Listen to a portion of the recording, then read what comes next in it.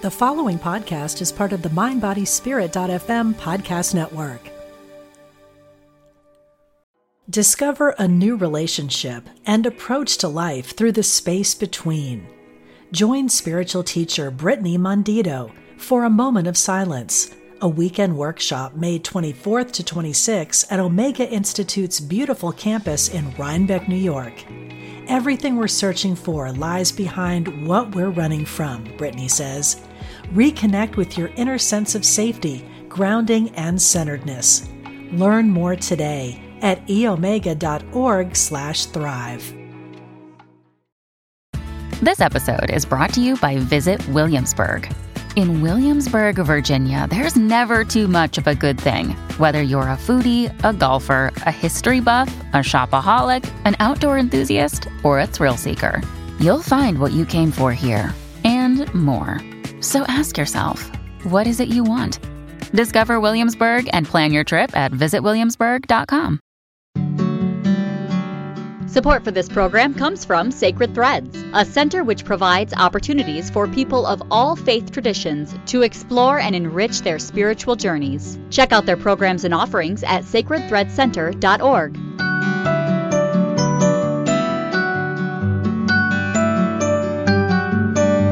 From Spirituality and Health magazine, I'm Rabbi Rami, and this is Essential Conversations, a weekly podcast introducing you to some of the cutting-edge thinkers and ideas shaping the 21st century. We look forward to your participation in the conversation via our website, spiritualityhealth.com. My guest today is Damien Echols. He was falsely accused of murder and spent nearly 18 years on death row, much of that in solitary confinement. In 2011, he was exonerated and released from prison. Echols is the author of the New York Times bestseller Life After Death, and co-authored with his wife, Lori Davis, Yours for Eternity, a love story on death row, and they produced the documentary West of Memphis, chronicling his story. Damien was featured in the March-April 2014 issue of Spirituality and Health magazine in a piece by Sandra A. Miller called Spellbound. Damien Echols, welcome to Essential Conversations. Thank you so much for having me. I really appreciate you being on the show. I've read in other interviews with you that you really don't want to relive your past, but rather focus on what's next for you, moving into the future. And I want to, agree with that, and I want to honor that, and not dwell on your incarceration and the horrors of living on death row. And I'm not even all that interested in this conversation about the exoneration and your release from jail and all of that. My interest is in the wisdom you found through the practices you adopted and how these spiritual practice really turned your time in prison more from a imprisonment to almost like a monastery. You created a sense of the monastic for yourself in solitary confinement. Am I on the right path with that? That's exactly what happened. As a matter of fact, when I first arrived in prison, I met a Zen Buddhist monk who told me, he used those exact words. He said, either you can sit in here and rot, or you can turn your cell into a monastery and keep growing. So that's exactly what I set out to do in the time that I was in there. And you're talking about Kobutsu Malone? Yes. Actually, the guy who told me that was a student of his, and I met Kobutsu Malone through him. Whenever a person was executed, the only person allowed to be with them was their spiritual advisor. No family, no friends. So when this guy was executed, I met his Zen teacher, who later became my teacher. That was a third person, not Kobutsu Malone. Yes. Eventually, what happened is I developed a relationship with Shodo Harada Roshi, who is probably one of the most renowned living Zen masters, if not the most well-known Zen master in modern-day Japan. And he would make trips back and forth from Japan to the prison. And eventually, I received ordination in the Rinzai Zen tradition of Japanese Buddhism, which was the same tradition that used to train the samurai in ancient Japan. And that really seemed to fit your need in prison. Oh, it did. It sounds kind of odd, but it provided a sort of structure and focus and something for me to keep my gaze fixed on. You're in this environment where there's sort of no growth, no momentum, and you really do start to decay inside, degenerate inside, unless you keep striving for something. So that gave me something to structure my life around and keep pushing forward with. It seemed to me from what I've read that it wasn't simply an environment that didn't promote growth. It was an environment that was designed to demolish you as much as possible, physically, emotionally, spiritually, intellectually. Exactly, yeah. And you found in Zen sort of a way to resist all of that, ultimately triumph over it. Not just that, but for me, my first love has always been, ever since I was a child, has always been Western Hermeticism, what people call magic. That's what I fell head over heels in love with ever since I was a child. What the Zen practice did for me was allowed me to see sort of things that bridged Eastern and Western traditions. And it was also, when I combined the Zen with the Western meditation practices, it was almost like pouring jet fuel on a fire. It felt like my spiritual growth was propelled forward at an unprecedented rate compared to anything I'd ever tried before. So I'm intrigued by your interest in Western esoteric tradition, even when you were a kid. I share that interest, and it hasn't left me. I'm still very interested in it, and I'm in my mid-60s. How did you find the Western esoteric tradition when you were just a kid? It would have probably been through the public library. I came from a very, very poor family, so we weren't really even able to afford money for books, things like that. So almost all of my reading material came from the public library. And I discovered the Golden Dawn. I think I was about 12 years old. The Golden Dawn was a tradition of magicians in the late 1800s in England, and you had some of the greatest minds of the time who were members of this organization. People like the poet W.B. Yeats or Pamela Coleman Smith, who did all the artwork for what we now think of as the modern-day tarot. What the goal of the Golden Dawn was they decided they wanted to look into every spiritual tradition in the world and strip away all the dogma, strip away all the belief until you get to just the core practices. They wanted to figure out what works, why it works, how it works, and how we can make it work better, how we can make it work stronger. So they went to the very core of all these different spiritual traditions, took what they found, and then combined them, sort of made an amalgamation of them, and it's unlike anything I've ever discovered out there before. It's sort of similar to Eastern traditions, but it's also different. For example, in Eastern traditions, a lot of times people are familiar with the chakra system. Well, there's something very similar to that you use in ceremonial magic, only there are only 5 energy centers instead of 7. They're slightly different colors and located in slightly different places in the body. But a lot of what you would do with those energy centers overlap. Right, very, very similar systems. Maybe because, and I'm guessing at this point, but the Western magic tradition draws a lot on the Kabbalistic tradition of Judaism, and in that tradition, sometimes it's 10 centers, sometimes it's 7, sometimes it's 5. There's a lot of variation, and they were drawing on those things. I get it when you're a kid. It's exciting, it's romantic, it's sort of revolutionary if you were brought up in a more traditional Protestant environment, which I'm guessing you were. Is that a fair guess? Exactly, yes. But you didn't outgrow it, you sort of grew into it.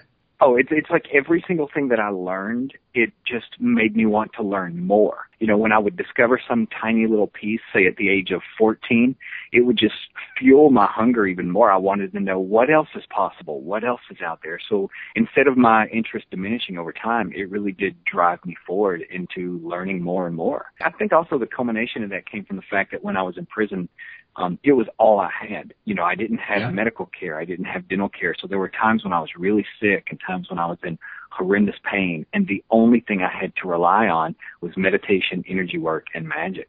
And you used that, I know at least one case, to heal nerve damage in your teeth. Exactly. Yeah, I'd been severely beaten, and it had caused a lot of nerve damage in my mouth, and the pain just kept building and building over a period of 2 to 3 years. A lot of it was learned by trial and error. I was given certain basic techniques. I also had a teacher named Stephen Mace in the Western tradition. He's written a bunch of books on magic, things like Shaping Formless Fire, and he would give me all these different techniques and exercises that I would practice, but a lot of it was also simply through trial and error, having to figure out what worked, and if something didn't work, what was I not doing right? And you certainly had the time to do that. Was the prison open to providing you with material? No, they did everything they possibly could to hinder any sort of spiritual practice in there. For example, not only was I received ordination in the Zen tradition, but I also had a teacher in the Tibetan tradition, a Tibetan Lama, who would come to teach the guys on death row different practices, give us different transmissions. Her job, in essence, was to help you get ready to die. And when she would come to the prison, a lot of times they would make her stand outside the gate for 3 or 4 hours before they would let her in hopes that she would just give up and go away. Not only do they not help you, but they do everything they possibly can to hinder you. Yeah, I imagine for her, that might have been reminiscent of just trying to get into a monastery in the first place, where they would make you stand outside for days, if not weeks, to see if you were serious about it.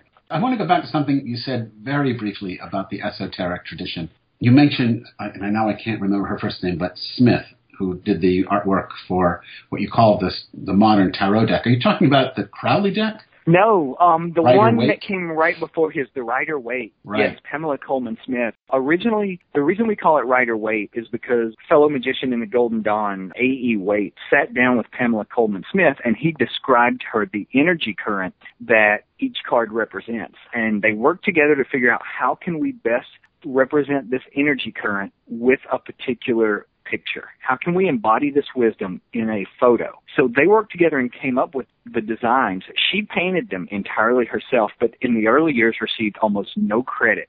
We call it the Rider-Waite because it was A.E. Waite, and the company who first published them was called the Rider Company, and her name was completely chopped off, even though she was the one who did the vast majority of the work. Discover a new relationship and approach to life through the space between. Join spiritual teacher Brittany Mondito for a moment of silence, a weekend workshop May 24th to 26th at Omega Institute's beautiful campus in Rhinebeck, New York. Everything we're searching for lies behind what we're running from, Brittany says.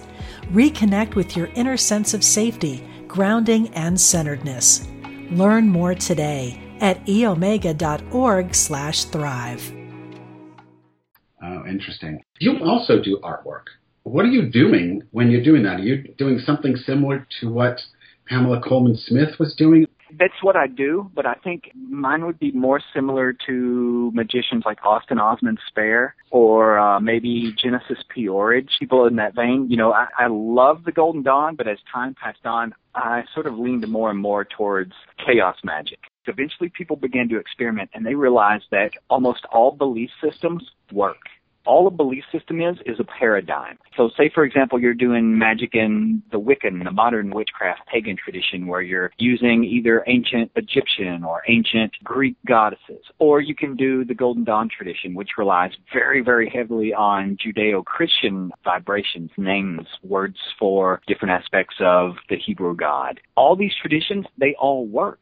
So with chaos magic, what they found is that you can sort of step back and forth. You don't have to subscribe or dedicate yourself to any one particular belief system in order for this process to work. You can sort of step back and forth between all of them. So eventually they started to do away with that and just work on forming sigils, forming talismans that don't have any connection to any past traditions, and charging them with energy to bring about a result. And they found that they work just as well as anything ancient does.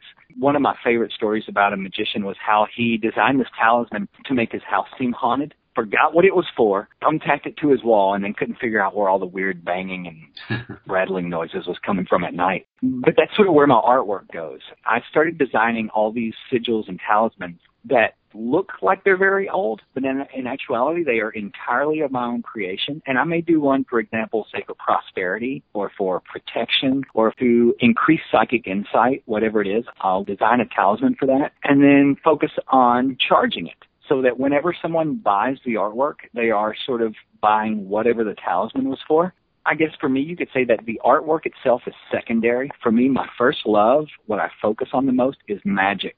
And the artwork itself is almost a side effect of the magic and the love of magic. So let me just try to focus on a couple of them. Since you've had the Zen training and the Western esoteric training, I was reminded of something that Carl Jung said in one of his books, that Westerners shouldn't just grab onto Eastern religions wholesale and try to make themselves into Hindus or Buddhists or whatever, Shinto practitioners, that they should really, there's a difference between Easterners and Westerners, and we should work within our own cultural tradition. Do you find that to be the case? I do, and it's weird for me to say that just because, you know, like I said, I've been ordained in an Eastern tradition. But I guess what I found through the years is that we automatically, when we want something outside of the very shallow things we were handed as a child, like especially in my upbringing, you know, a fundamentalist, hardcore Christian background, we automatically think we have to go to another culture to get something better, to get something higher, to get something more fulfilling. So we turn towards the East, and there's nothing wrong with that. But I think also people especially, should become more and more aware that we have these amazing, rich, equally beautiful spiritual traditions that are very deeply rooted here in the West, that are of our own culture that we can turn to and receive just as much out of. I would like to promote that more, just because most people don't realize that. Also, you have propaganda that was taught to us for so long. You know, the Western traditions are demonic and they're of the devil. And even if you don't know you're worshiping the devil, you're secretly being led astray. Right. You know, so that has sort of scared a lot of people away from Western traditions, and that never happened with the Eastern traditions. So people feel that they're a little safer. But in actuality, it's the same thing.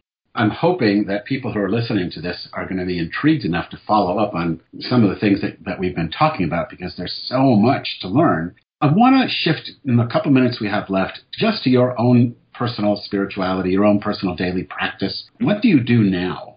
The core of my practice, the core of all Western ceremonial practice, I think, revolves around what's called the middle pillar exercise.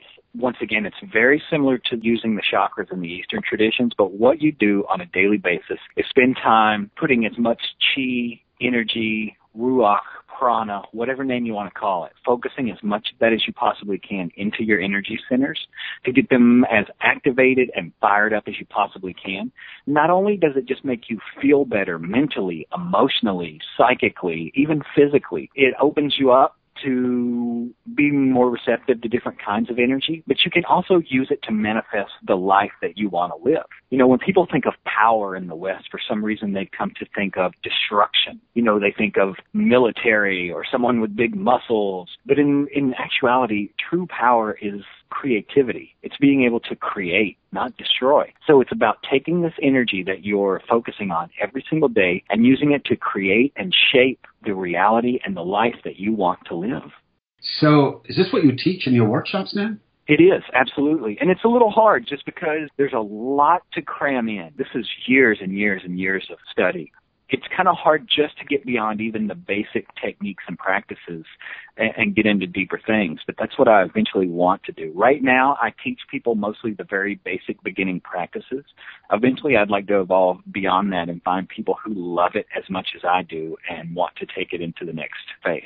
What you're describing when you went back and told us a little bit about chaos magic, what you're describing now, it sounds to me that, the fastest growing group of people, spiritually oriented people in the United States at the moment, are people who call themselves, I don't like the term, but spiritually but not religious, or what I call spiritually independent. People who don't mind crossing borders between traditions and don't want to be stuck on or hung up with one specific tradition. Who comes to these workshops? Are they generally spiritual seekers? They are. It's actually all over the map. I've had people fly in from as far away as Sweden to come take the classes. So a lot of times it's people who may have read my books or saw documentaries about me and became interested in the case and come almost as rubberneckers, sort of, to people who are very hardcore interested in this thing. For example, I did some yoga classes with a yoga teacher named Sean Korn, and it was sort of a 50% yoga, 50% magic session, a day-long workshop that we would do. So people may come who were just interested in learning about yoga from her, and then they hear what I'm talking about, and it sparks something in them. So they start taking, just my classes, my workshops, the thing that I do, when they may have only been initially interested in just doing a little physical yoga. So it really does draw all sorts of different people. Where is it taking you think? All these years of practice, what's happening to you? One of the things that you practice in Zen practice, a lot of it is about keeping your mind focused, realizing how much your mind wanders and constantly and consistently bringing it back to the present moment so that you don't miss your life. What I discovered is a lot of times you have to sit for many, many years before you start to see any real progress of that happening. Well, whenever I started focusing more on the Western traditions, it's not really paying very much attention to that. It's paying more attention to other things, for example, energy circulation, very much like Taoists would do. But what happens is you get the same results that you would get from the Zen practice almost as a side effect. It just makes you more content. It makes you so that you can focus on the present moment in your life, not always looking back towards the past, not always looking back towards the future, but actually living in the moment. It does that, and it also allows you to literally shape the reality that you want to experience. You know, it takes a long time to go into, but when we think of reality, we think it's one solid thing. And in actuality, reality is more like an onion. You know, there's layers to it, subtle layers and dense layers. For example, our thoughts. We know we think, but you can't weigh a thought. You can't show someone a thought or see what a thought smells like. So that's a very ethereal aspect of reality. Then on the other end of the spectrum, you do have the densest, coarsest part, you know, our physical bodies, our cars, our houses, our money. It's all intertwined. To shape something on the higher levels, it eventually manifests on the lower levels. That's where the old phrase, as above, so below, comes from. This is fascinating, Damien. My guest today on Essential Conversations was Damien Echols. You can learn more about his work at his website, DamienEchols.com. Damien, thank you so much for being here. Thank you so much for having me. My pleasure. Essential Conversations with Rabbi Rami is a project of Spirituality and Health magazine.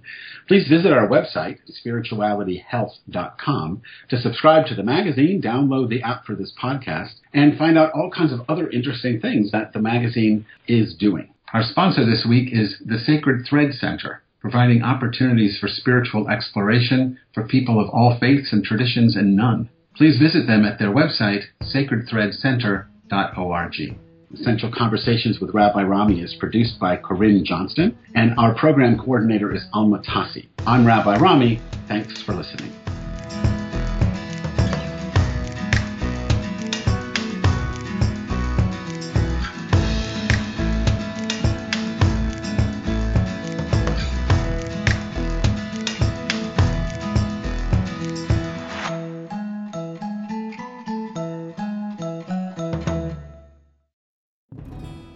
Hello, I'm Dr. Stephen Farber, and I am an author, teacher, psychotherapist, and shamanic practitioner. On my podcast, Healing for Your Soul, I welcome some amazing guests and introduce you to some healing techniques like earth magic, working with nature and animals, and really getting to the heart of what is keeping you stuck. I want to help you deepen your spirituality and let go of blocks that are holding you back. Let me help you in this journey called life. Part of the mindbodyspirit.fm podcast network. Subscribe and follow wherever you get your podcasts so you don't miss an episode.